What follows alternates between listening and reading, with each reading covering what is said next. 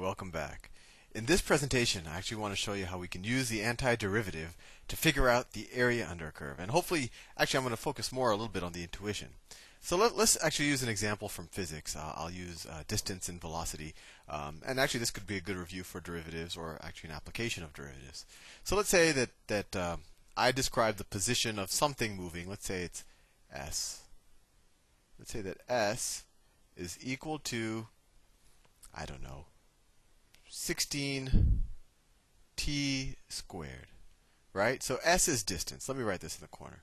I don't know why the convention is to use S as the variable for distance. One would think, well, actually I know. Why won't they use D? Because D is a letter used for differential, I guess. So S is equal to distance. And then T is equal to time. So this is just a formula that tells us the position, kind of how far has something gone after X many, let's say, seconds, right? So after like 4 seconds, we would have gone, let's say the distance is in feet and this is in seconds. After 4 seconds, we would have gone 256 feet. That's all that says. And let me graph that as well. Graph it. Okay, that was a horrible line. Let me actually use the line tool. Might have better luck. It's slightly better. Actually, let me undo that too, because I just want to do it for positive t, right? Because you can't really go back in time. For the purposes of this lecture, you can't go back in time. So, well, that'll have to do. Okay. So the curve. This curve will essentially just be a parabola, right? It'll look something like this. Right? So actually, if you look at it, I mean, you could just eyeball it, that the object, every second you go, it's going a little bit further, right? So it's actually accelerating. And so what if we wanted to figure out what the velocity of this object, right? This is, let's see, this is d, this is t, right? And this is, I don't know if it's clear, but this is kind of 1/2 of a parabola. So this is the distance function. So what would the velocity be? Well, the velocity is just, what's velocity? It's distance divided by time, right? And since this velocity is always changing, we want to figure out the instantaneous velocity. And that's actually one of the initial uses of what made a derivative so useful. So we want to find the instantaneous change with respect to time of this formula, right? Because this is the distance formula.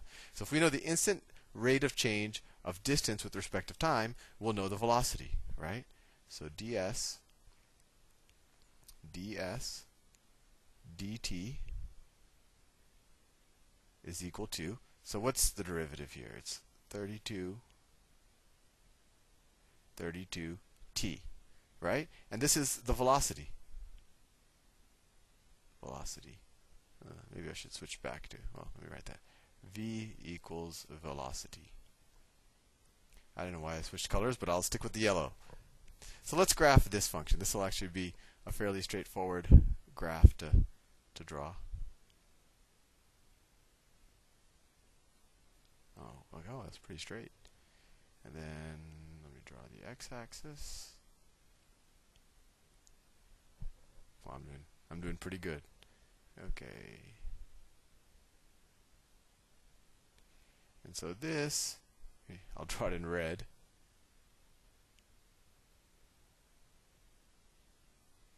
It's just going to be a line, right? 32t, it's a line with slope 32. So it's actually a pretty steep line. I won't draw it that steep because I'm going to use this for an illustration. So this is the velocity. Now so this is velocity.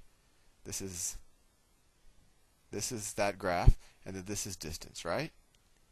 So in case you hadn't learned already, and maybe I'll do a whole presentation on kind of using calculus for physics and using derivatives for physics, but if you have the distance formula, its derivative is just velocity.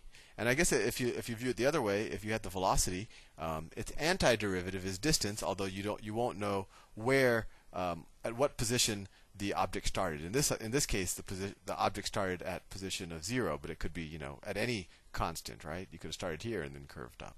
But anyway, let's just assume we start at 0. So the derivative of distance is velocity. The antiderivative of velocity is distance. Keep that in mind.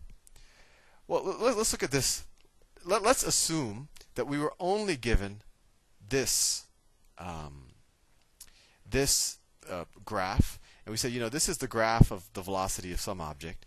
And we want to figure out what the distance is after t seconds, right? So this is the t-axis, and this is the velocity axis, right? So let's say we were only given this, and let's say we didn't know that the antiderivative of the velocity function is the distance function. How would we figure out what the distance would be at any given time? Well, let's think about it. If we have a constant, this red is kind of bloody. Let me switch to something more pleasant. If we have over any small period of time, right, or if we have a constant velocity, when you have a constant velocity, distance is just velocity times time, right? So let's say we had a very small time fragment here, right? I'll draw it big, but let's say this time fragment is really small. And let's call this very small time fragment, let's call this delta t, or dt, actually. The way I view of dt is it's like a change in time that's unbelievably small, right? So it's like almost instantaneous, but not quite. Or you can actually view it as instantaneous. So this is how much time goes by. You can kind of view this as a very small change in time. So if we have a very small change of time, and over that very small change in time, we have a roughly constant velocity. Let's say the roughly constant velocity is this. Right? This is the velocity. So say we have, over this very small change in time, we have this roughly constant velocity that's on this graph. Actually, let me do it here. We have this roughly constant velocity. So the distance that the object travels over this small time would be the small time times the velocity, right? It would be whatever the value of this red line is times the width of this distance, right? So what's another way? Visually, I kind of did it ahead of time, but what's happening here? If I take this change in time, right, which is kind of the base of this rectangle, and I multiply it times the velocity, which is really just the height of this rectangle, what have I figured out? Well, I figured out the area of this rectangle, right? Right? The velocity at this moment times the change in time at this moment is nothing but the area of this very skinny rectangle. Skinny and tall, right? It's almost infinitely skinny, but we're assuming for these purposes it has some very notional amount of width. So there we figured out the area of this column, right? Well, if we wanted to figure out the distance that you travel after, let's say, I don't know, let's say t sub naught, right? This is just a particular t. After t sub naught seconds, right? Well, then all we would have to do is we would just do a bunch of dt's, right? You'd do another one here, and you'd figure out the height of the area of this column. You'd figure out the area of this column, the area of this column, right? Because each of the areas of each of these columns represents the distance that the object travels over that dt, right? So if you wanted to know how far you traveled after t sub 0 seconds, you'd essentially get, or an approximation would be the sum of all of these areas.